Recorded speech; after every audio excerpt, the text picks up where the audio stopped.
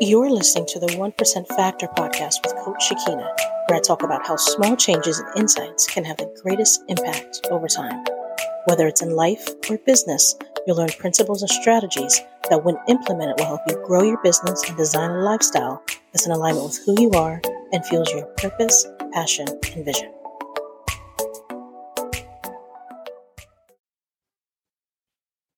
What's up, everybody? Welcome back to the Building Better Businesses podcast. And I'm your host, Shakina Johnson, your business coach and strategist here at JSR Vision LLC. And today I have a special guest of Darby Veneer.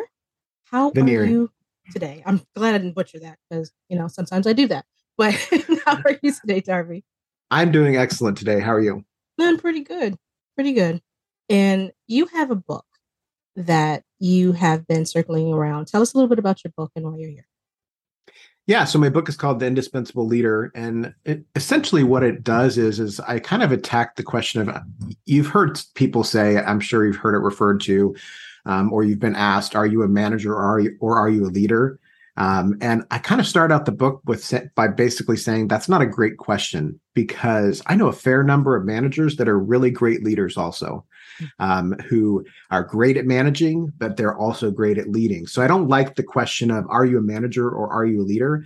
And I think what people are really meaning when they say that is, are you a manager? Do you have like manager characteristics where you're like highly organized and methodical, or are you a visionary type where you're highly entrepreneurial and you're constantly thinking of new ideas? And basically, if you think about it, this is a kind of a spectrum. So you got manager on one side, you got visionary on the other, and you don't want to be at either far end of that spectrum, because you don't want to be so highly methodical and so set in your ways that you can't look outside and see, what is the why behind this. You're only concentrating on, I just want to get it done and check the box.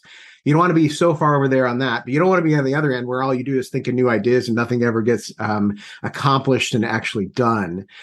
So I kind of go through that idea in the book, and I talk about a lot of things about how my term for finding that balance is the indispensable leader. So in order to become an indispensable leader, you need to build the best characteristics of both of those two archetypes. And I kind of take you through that in the book, and I use a variety of experiences from throughout my career and my life, and that's kind of how I attack it. I'm glad you were able to do that, because I hear that question a lot, right? Are you a manager or are you a leader? And working with some of the clients that I have now, there's always that, well, I think I'm more of a manager, or I think I'm more of a leader. But, they, like you said, they either have all these ideas, right? And they don't really have the methodical or the tactical part of, the how to or the what in their arsenal. And so they're kind of like in a mix. They like to box themselves in a lot, though, Yeah. They do. Yeah, it's pretty typical of people having an idea of where they fall. Usually you favor one side or the other. I fall a little bit more on the manager side than the visionary side, although I do embrace my visionary side every now and then to work on strategic planning and that sort of thing. But I love to get into the details and build process and get things done and see things accomplished and understand the what and how we're going to do something. But that means I also need to be careful, and I got to pay attention to that why. Like, why are we trying to accomplish this? Because if we don't understand that, we could do a whole lot of stuff that is a total waste of time. And what we don't want that. So, but yeah, I mean, it's pretty typical that you see that where folks have a general idea, and the idea is try to build the characteristics that you may be weaker in, and try to become the best leader that you can possibly become in the long run. Yeah, I'm a little bit like you. I like to dig into the details, but I also have a bunch of ideas. So I'm kind of like, it kind of depends. I can get lost in the details and forget to do the true CEO things or the leadership stuff, and just get lost and do all the details. Before I settled really into coaching, I did a lot of different types of businesses, but I would get lost in doing either the writing for the copywriting that I was doing, or the website designing.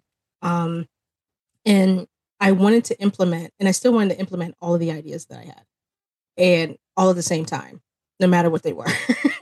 But it doesn't help if you don't have that vision on where you're going. So, um, tell me a little bit more about why you decided to actually go in this direction with your book.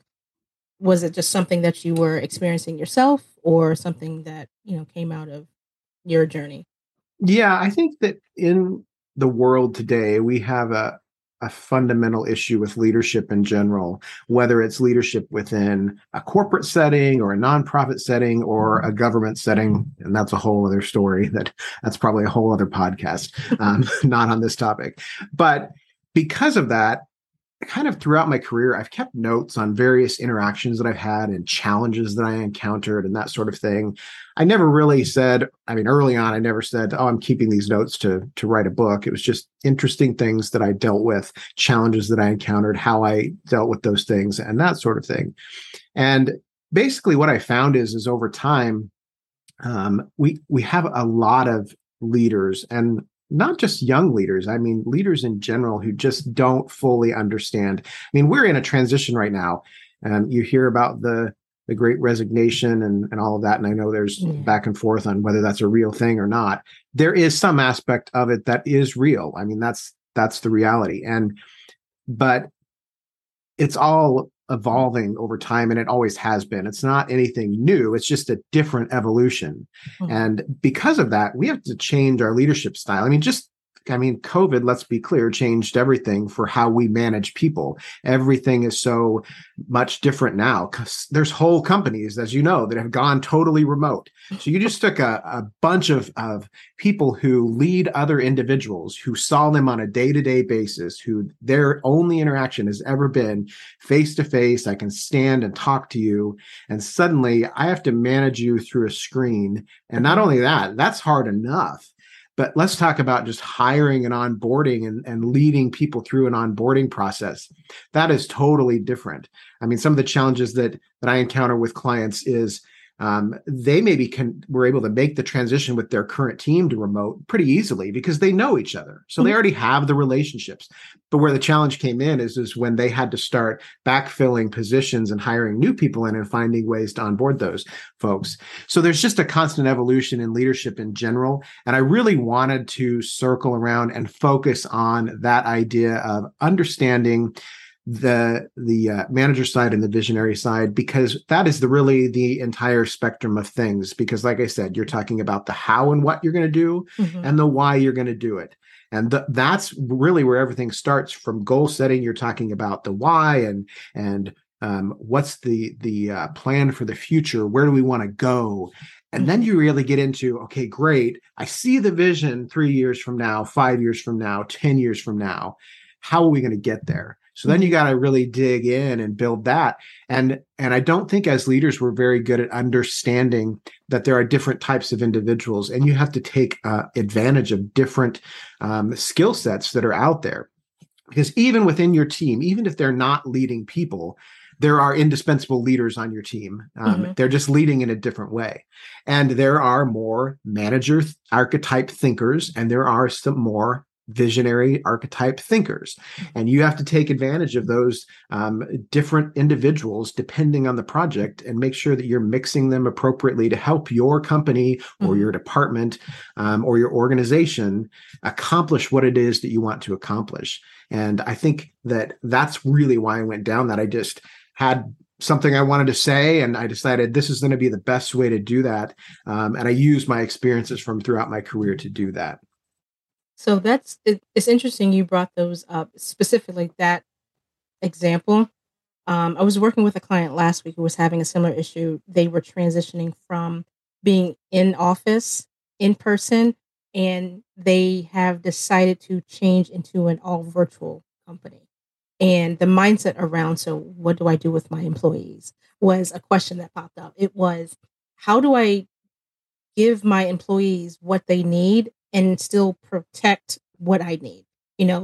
Coming in or working at a certain time, producing the quality work, onboarding new clients, right? And then the opposite spectrum of that, I knew a guy who, when the pandemic hit, sometime into the pandemic, whenever the shutdowns and stuff happened, he decided, instead of going, he was more paper based, And so he decided to fire all his employees because he couldn't really transition from in person to virtual, and he couldn't figure out how to do that. So he lost the majority of his staff because of the mindset shift.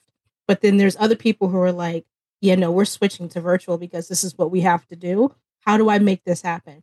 The dynamic there is so different. There's a lot of people who fell in the first bucket than there are there's other people who fell into the second bucket as well. And so you're mentioning exactly what's happening. There's so many people going through the same thing. So many people. Um, but those two stories kind of reminded me of what you were talking about. You've also transitioned into multiple careers and businesses, right?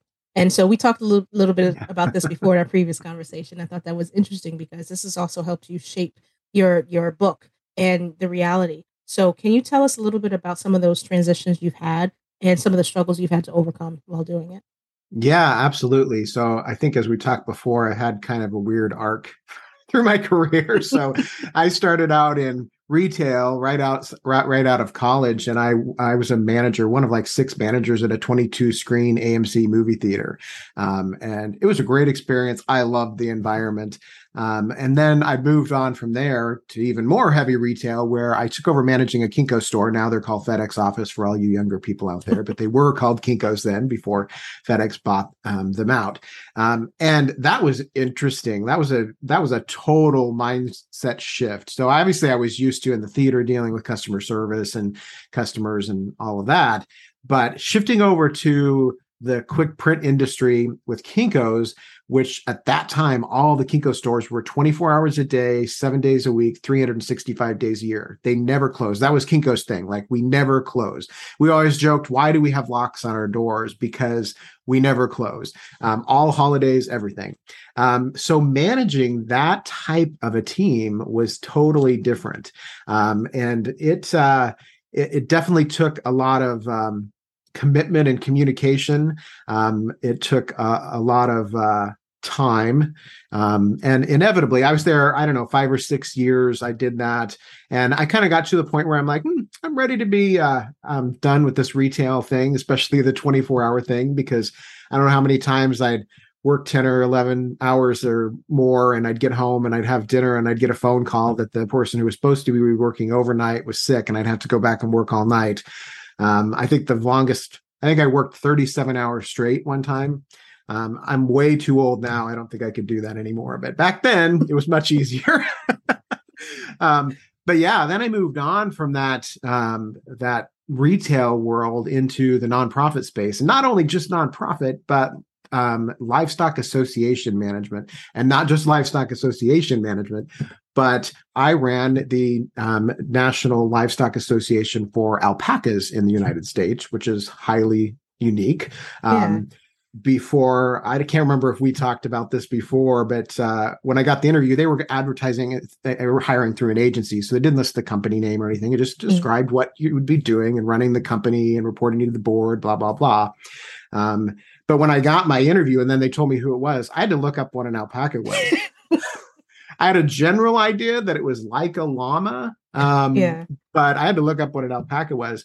But that was it was an interesting transition, because I went from this heavy retail, highly corporate. I mean, this was Kinko's. It was huge, like tens of thousands of employees, to this nonprofit organization where at the time I had 16 or 17 employees. I reported to a 7-member board of directors that was spread out throughout the United States. And not only that, but then every year you'd get new board members, because a couple would switch out every year. And so that was a totally different experience as well. And it meant that I had to learn how to deal with a board. I had to learn how to deal with all those personalities. And again, getting new personalities every year, and working through all of that, along with running a business. And it was a challenging situation. I won't explain the whole thing. It's too long of a story. But when I took over, they were just opening their first corporate office. Previously, it had been outsourced. So when I took over, I had all the regular challenges of running a business, but then also like buying file servers and phone servers. This is before the cloud.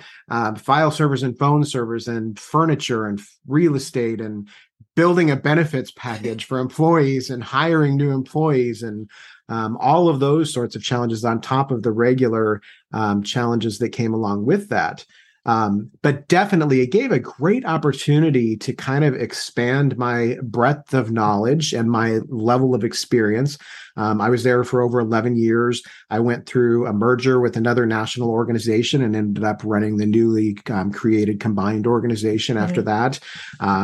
Went through a lot of different boards, went through a lot of different challenges because, again, 7-member board of directors. It went up to 9 after the merger, over 10,000 members around the world. And every time you talk to a member, they all think they are your boss.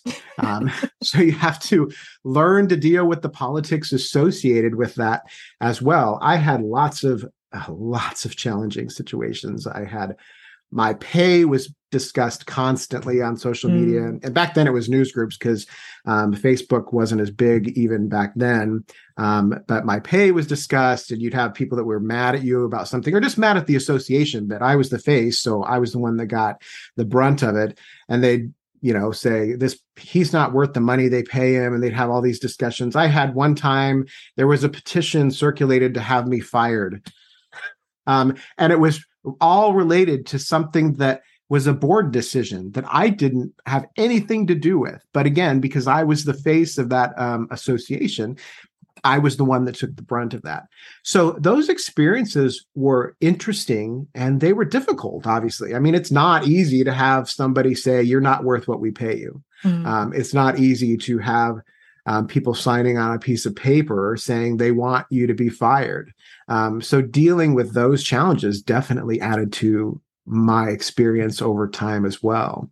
And then from there, I moved back into the for-profit world, and I came back into the world of coaching and executive coaching, strategic planning, leadership development, leadership training. And that's kind of what I do now. I work with an organization that provides those services throughout Nebraska and the Midwest. And we have various clients throughout the United States as well. But yeah. Wow. That was a lot. A lot of what I heard, like listening to you, I heard a lot of, I'm wondering how those transitions affected you, like mentally, mindset.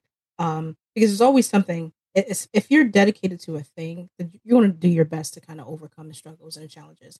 And sometimes you feel like, I just don't want to do this anymore. Right. And I'm listening to your story, and I can just imagine part of it, because me and alpaca is probably not gonna work out. But like in that story, you're like, I don't even know what an alpaca is. How am I supposed to do this? And I don't even know what that is. And you are figuring out how to show up as a leader for something you're definitely not sure about. And I'm wondering, how was that transition, and specifically for the alpaca, for something that you didn't know about, right? How was that transition into your development as a leader? Yeah. So one, you have to work really hard on your own just to learn. Obviously, I did a lot of research, and then even after I got hired, I attended a lot of alpaca conferences and shows and talked to a lot of people, and I learned a lot really quick. But there is also an element. You generally have a big problem with imposter syndrome, which is a whole other thing. I know some people do, and if you do, that makes this sort of transition much more difficult, obviously. So for me, there still is this a little bit of an element of fake it till you make it. And you don't like to say that. And certainly I'm not going to, when I was interviewing for the job, I wasn't saying, I'm going to have to fake some of this until I figure it out. That's not a thing, obviously. But I was confident in my abilities on running a business and understanding the financial aspect and the budgeting aspect and in the employment aspect and building a team and all the fundamentals of a business that are consistent no matter what industry you are in. And that's something we deal with in our company now. When we bring people in from various organizations into a group, sometimes you get people in who they have this idea in their head that they work in a white collar environment, and this other person that works in a blue collar environment, I can't relate to them at all. Well, what they find pretty quickly is they actually can. They have the exact same challenges that you have, just in a different environment. So obviously, when I interviewed, with the board members for the alpaca position, I was upfront with them in telling them, I don't know a lot about alpacas. I know very, very little. And they knew that, like, they had made the decision, we can teach that. That's not what we're looking for. Mm-hmm. We need somebody that can run this business, especially because they were in the midst of trying to start this business. And these board members weren't even on site. They're all over the United States. So in order to do that, they needed somebody who could run a business. And that was the fundamental. So I think when you move from position to position, you just have to think about, like, what are the similarities? Like, what are the overlaps? Because that's what you need to be focused on. And as long as you're confident in your abilities with those main things, you will be able to learn the other aspects of whatever that role is. So those are the things that are really important when you make a transition from one position to another position. But yeah, it kind of gets to a point. Obviously, when I was in college, I didn't think I'm going to run a National Livestock Association someday. It's definitely not for alpacas. In college, I hadn't even heard of alpacas. So it wasn't on my list of things that I'm going to do in my career. And that's one thing when I coach people, especially young leaders, is you have no idea what your career is going to look like 5 years or 10 years from now. And just go with the flow. Like, if something comes up, evaluate it for what it is. And, you know, I had the thought in my head, do I really want to go into the nonprofit world? Am I going to get stuck? Because it was a nonprofit, you're dealing with the nonprofit association. I'm like, is that going to get me stuck in the nonprofit world for my whole career? And I had those things. And that was something that I struggled with in making the decision whether or not I was going to accept the role or not. But in the long run, you look at it and I felt like this is a good opportunity. It's going to add to my level of experience. It's going to give me an opportunity to essentially run a business, to serve as CEO of that organization and see that grow. And we had great potential. And I saw lots of things coming that were going to be great from a growth standpoint and challenges. And all of those things are great for me. They were great for me as a leader to be able to work with a team that I was able to develop over the course of time. And definitely, I look back, every transition that I've made, you have people ask, I'm sure you've been asked, do you ever have any regrets or would you do it differently? There's things that I would make different decisions in my life. Would I go back and change what roles that I went into, even though I encountered some challenges in different roles? I don't think I would, because they all added to my historical knowledge and who I am today as a leader. Past experiences is a huge thing for us as humans. We don't understand, like most people don't understand how much we are dictated by past experience. I have really great examples all throughout my career of that. But early on, when I was at the movie theater, one example that I have is I'm going to shorten this down a little bit, but essentially, back then when you had film, it was before digital movies, all of the movies had to be, it was called torn down on Thursday night, that were being sent back, and you get new movies in that were opening the next day, because when a movie comes, it would come on like 6 or 8 reels, and it would have to be put together in one big reel. So you have to take these reels back apart and put them on their individual reels in order to send them back. So when I was done with my closing duties as a manager at 2:00 in the morning or whatever it was, I would always go help the projectionist because I couldn't leave until they were done anyway. And I was taking apart one of these movies, and you basically are spinning it, and you have this knob that you can speed up and slow down how fast it spins off of the platter onto the little reel. And I got this thing going because let's be clear, I was tired and I was in a hurry and I wanted to go home. And evidently, the ring that holds the movie print on the big platter in the middle was not secure. And all at once, this thing went flying off into the projection booth. And it was like one of those slow motion moments in your life where you're like, no. So you end up with this mess of film on the floor. It's like a 2,000-foot extension cord that's all jumbled up in knots. And I spent the next 5 or 6 hours taking this thing apart, pulling strands out and cutting it and unknotting it and then splicing it and then pulling the next strands. There were so many splices in this movie by the time I was done. And I got done about 7:00 in the morning, and I went home and I showered and I came immediately back. And I'm standing outside my managing director's door. Like literally, I remember standing there, just staring at the door going, you are fired. Like, this is it. Because I'm quite sure we probably were going to have to pay for this movie print. And they're expensive. And I went in and I explained to him what happened. I took responsibility. I said, here's what I did to fix it. But there's so many splices in this. We're probably going to end up getting billed for this. I know it was a huge mistake. And he looked at me and he goes, Darby, I appreciate you coming in and talking to me about it and letting me know. And I appreciate what you did to fix it. He's like, go home and get some sleep. And that was it. That was it. And the idea behind it is essentially, he knew that I was stressed, but he also knew that I did everything that I could possibly do. It was an accident. Shit happens. And there's nothing else that can be done anyway. So we moved on. I didn't lose my job. I was there for quite a bit longer. But here's the thing about that past history, that moment changed how I lead forever. Like, I have had many people who worked for me who have made mistakes, significant mistakes in some cases, significant mistakes that cost us budget-wise or something.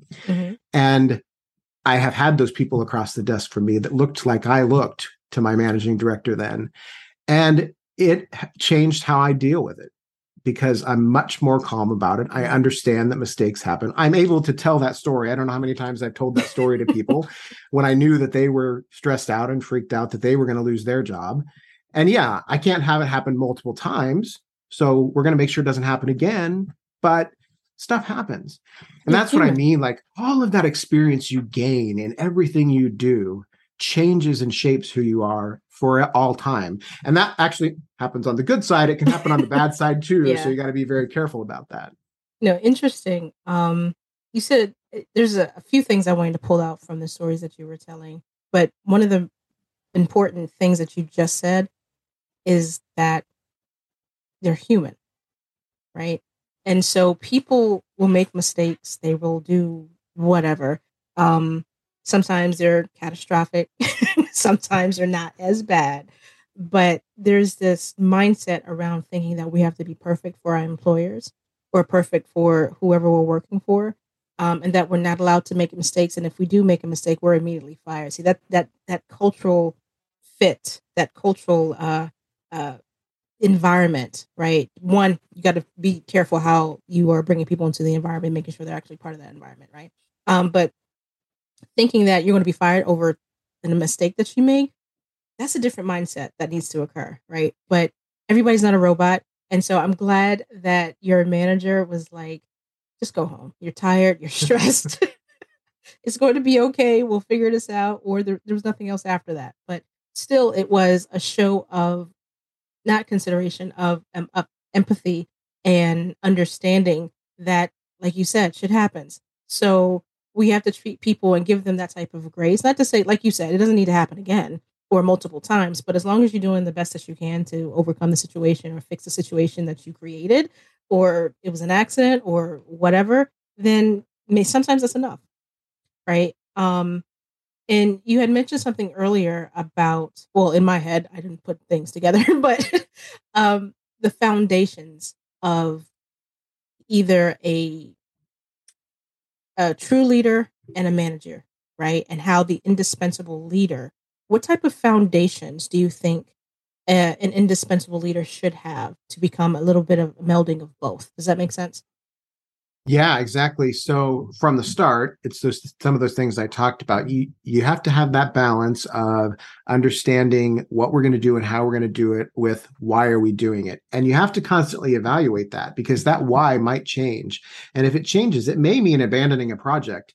And if you get too far to the manager side, abandoning a project's not an option. You already told me it needs to get done, so I'm going to do it, darn it. And you have to kind of get out of that. So you have to learn to balance those things. Fundamentally, that's like the first step is understanding that. And then there's a set of skills that you just need to build to be more well balanced as a leader in general. And as part of my definition of indispensable leader, empathy is one of those things. And understanding the story I just told you is one of the stories that I use in the book. And understanding that, everything, there's always going to be challenges. It's how you're going to embrace those challenges and move forward, whether within your own role or with employees that work for you, and how you're going to encourage them and coach them along.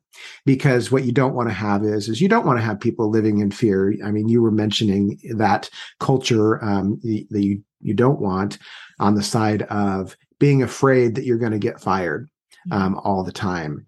Because what happens is you lose all innovation. Mm-hmm. I mean, let's be clear. The only way innovation happens is if we take risks. And the only way we can take risks is if we have a high enough level of trust within our organization that we're going to allow each other to make mistakes, like you said. Mm-hmm. So understanding those things are fundamental to being a really great leader. High amount of communication.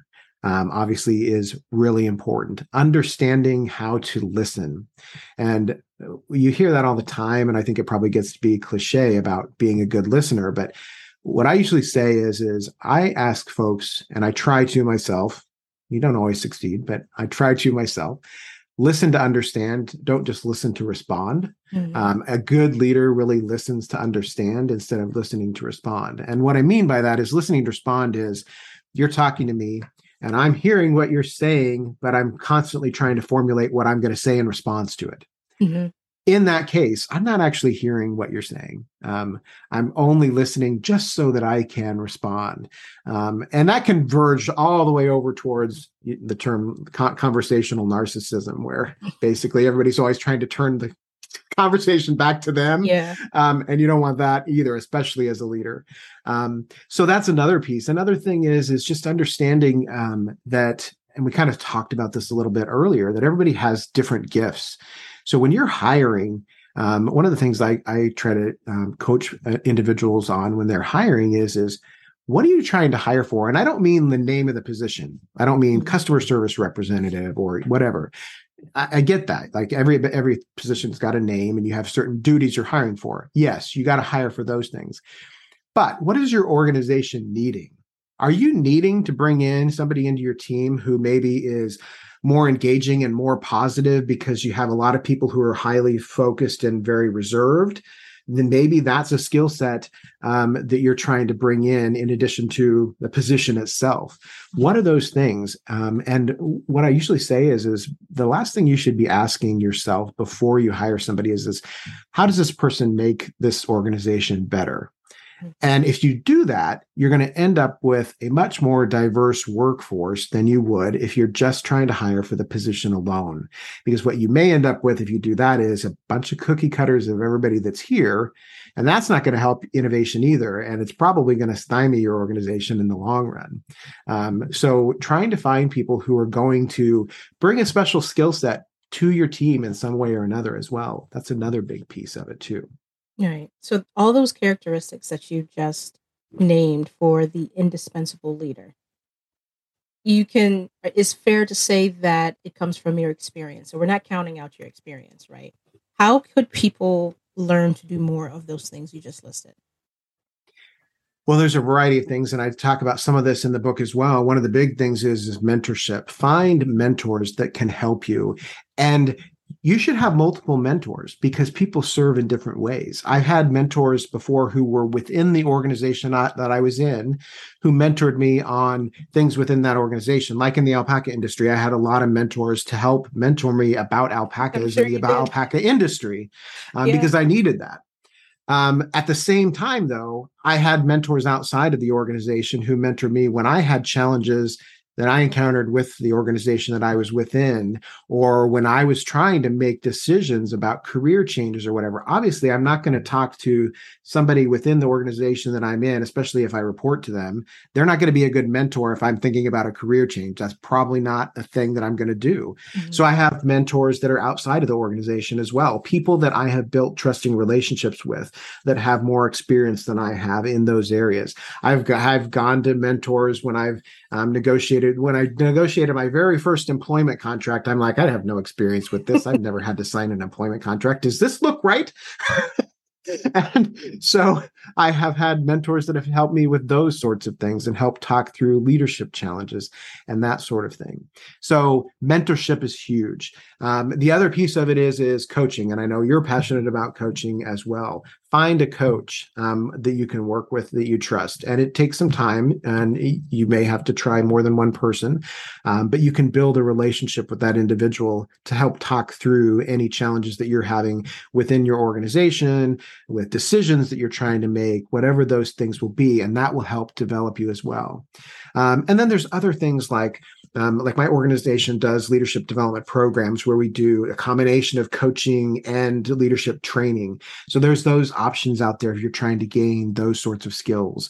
I'm very big on continuous learning and development in general. So there's, of course, other things too, like read books, look for recommendations, attend conferences, do those sorts of things. And then there's also, of course, formal education if you want to go all the way and like get your MBA or get your master's in leadership or something like that.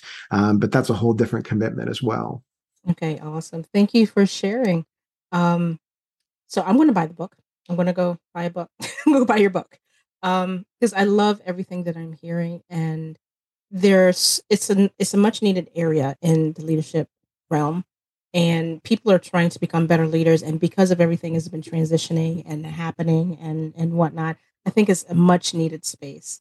Um, it's interesting because I was speaking to I work with a lot of attorneys and other small business owners and whatnot, but there is a change backing up. So I used to be a paralegal 15 years in the industry, and I've been on both sides, right? I've been the employee and I'm a business owner, multiple business owners, right? And working with some of the professional organizations now, they went from corporate to from being an employee to running their own business. And now they actually have to think about how they want to show up in their organization, how they actually want to have those conversations so their people don't hate them as much, right? Because a lot of attorneys are usually stressed. A lot of high end business owners who have multiple things going on are usually stressed. And there's a journey that goes along with understanding your personality because most people kind of, when they're going on their entrepreneurial journey, figuring out a lot about themselves and like, I didn't know I was like that. Yeah, you're kind of a micromanager. Do you want to be a micromanager? Please say no, right? Like, but they learn a lot about themselves in the journey and taking their past experiences and marrying it with the present. It is, it's hard for some people to transition that, taking their experience, bringing it to the present, talking to their employees, figuring out the type of person they want to be or how they want to show up in the place that they're trying to create for themselves and for others. It's difficult sometimes, and having a space where you can go to get some semblance of answers or some confidence, building some confidence for themselves, is interesting, right? The coaching, the mentoring, the leadership, the training, the leadership training, the groups that you can go to. Again, you can do higher education if you want to go there, but like you said, there's so many things that could help you become a better leader, but not everything's going to come overnight. So there's going to be a period of growth, incremental growth. You have to want it. You have to do it. You have to be consistent with it. So if you are, you need a mentor, have somebody to, call you out on your own stuff, to talk about the challenges and how you can walk through things, or get a coach who will help you see the certain different sides of things, or maybe training to learn how other people are doing it so you can do better things. I think that is such a very interesting way of building a leader because part of it is them, the other part is their work, the work ethic attached to that. But so yeah, thank you for sharing all of that, and thank you for being on the show today. I'm going to ask you a couple of questions, right? I always ask these two questions for everybody, so I was wondering what your answers are. What's your definition of success? That's an interesting question. I think it's totally different for everybody. If you ask this all the time, I'm sure you're hearing lots of different answers. But it all depends on what your priorities are in life. And I think it can change throughout your life.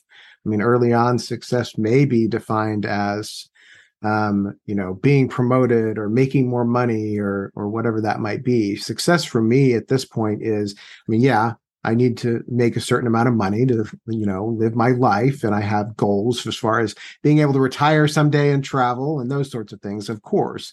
But more than that, success for me at this point in my life, I'm looking at things of everything that I do and every career change that I make, I want to understand how that organization or that decision is going to affect the community at large. And by that, I mean the people around me, the people in my city, in my state, in my country, in my world. I want to understand that I'm having a positive impact in some way.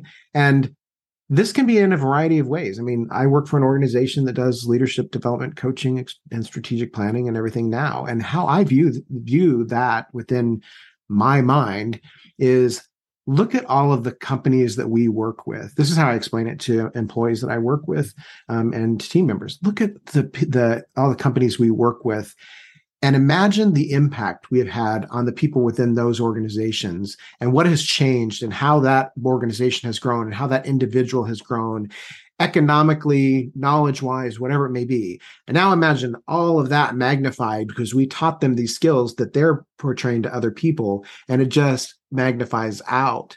So I think that's how I really view success at this point is how, like, what's the impact that I can have, that my organization can have on others in our world. Okay. Thank you for sharing that. Next question. What advice would you give to others going through the same journey? Well, there's a variety of different things that I usually say when I'm talking to leaders out there. One of the big ones is just stay curious. You've already heard me talk about continuous development and lifelong learning and how important that is. But stay curious because it's going to make you a better leader in the long run because you're going to continue to evolve over time. You are going to realize that how you were leading before is maybe not how you should be leading today. And that's a good thing. Like, we should be evolving. The other thing is understand that not everything will always be easy. Like, there's going to be challenges. Just treat those challenges as learning opportunities. As I told you, I mean, I didn't go down the path thinking, it would be really great to have a petition signed to have me fired. That would be a great thing to experience. Obviously, that's not a thing that I said at the time, and it sucked at the time. Like, it was an awful feeling. But I had a job to do, and I just went forward and I said, I can't control that. So I'm going to control what I can control. And I just viewed it as another learning experience. The other thing is listen, which I already said, listen to understand. Don't just listen to respond. And then lastly, as a leader, I think this is really important, especially in the world we live in today, is just be kind. Understand that everybody has their own crap they're dealing with. And the people you work with and the people that work for you, what you see of their life is a small percentage of their life. They have a lot going on that you have no clue about. So if they have a bad day and they make a comment to you that maybe they shouldn't have made or they wouldn't have made on any other day, grant them some grace. I mean, have a conversation with them. That's fine, but give them some grace. Don't get pissed off about it. Just understand there's probably something else going on in their life. And we just need to, in general, as humans, I think that's a good rule. Just be more kind to people. All right. Awesome. Yeah, absolutely. Definitely agree with you on that one. All right, cool. So share with the audience where people can find you, your book, your business, your organization. Yeah, absolutely. The easiest way is just go to my website. It is beindispensable.com. And that'll have all the links for the book. It'll have info about me if you want to get in touch with me, that sort of thing. You can also, I'm active on most social media. I'm most active on LinkedIn. If you just search for Darby Veneer, you can also find me and just connect with me. And I connect with most everybody. Provided if I connect with you and you immediately send me a message to sell me something, then we may not move forward from there. But I'm happy to build relationships and over time have that conversation. Yes, but can't be all about that. I'm so glad you said that. Oh my goodness. You get the connection and then all of a sudden, here, buy my thing, buy my thing, buy my thing. I'm going to block you. But all right, cool. So thank you, Darby, for showing up today and sharing your wisdom as per always. It's always a pleasure to have you. With that, everybody, we're going to go ahead and log off. Have a good day. Go be great and take care.